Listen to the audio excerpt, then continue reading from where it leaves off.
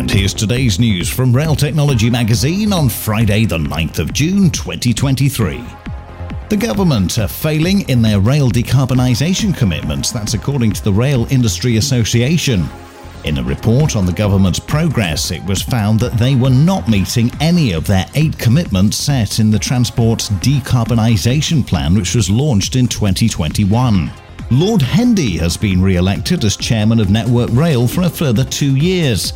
He will oversee the beginning of CP7 alongside helping Network Rail transition to Great British Railways over the duration of his chairmanship. And Plaza Antura have unveiled its new electric battery modular maintenance vehicles. The vehicles can be run from overhead electricity or with onboard batteries and are equipped with the European train control system. The first vehicles were delivered to Austrian Federal Railways earlier this week. And that's the latest. Don't forget to like and subscribe to make sure you receive every new bulletin, and check out our website, railtechnologymagazine.com.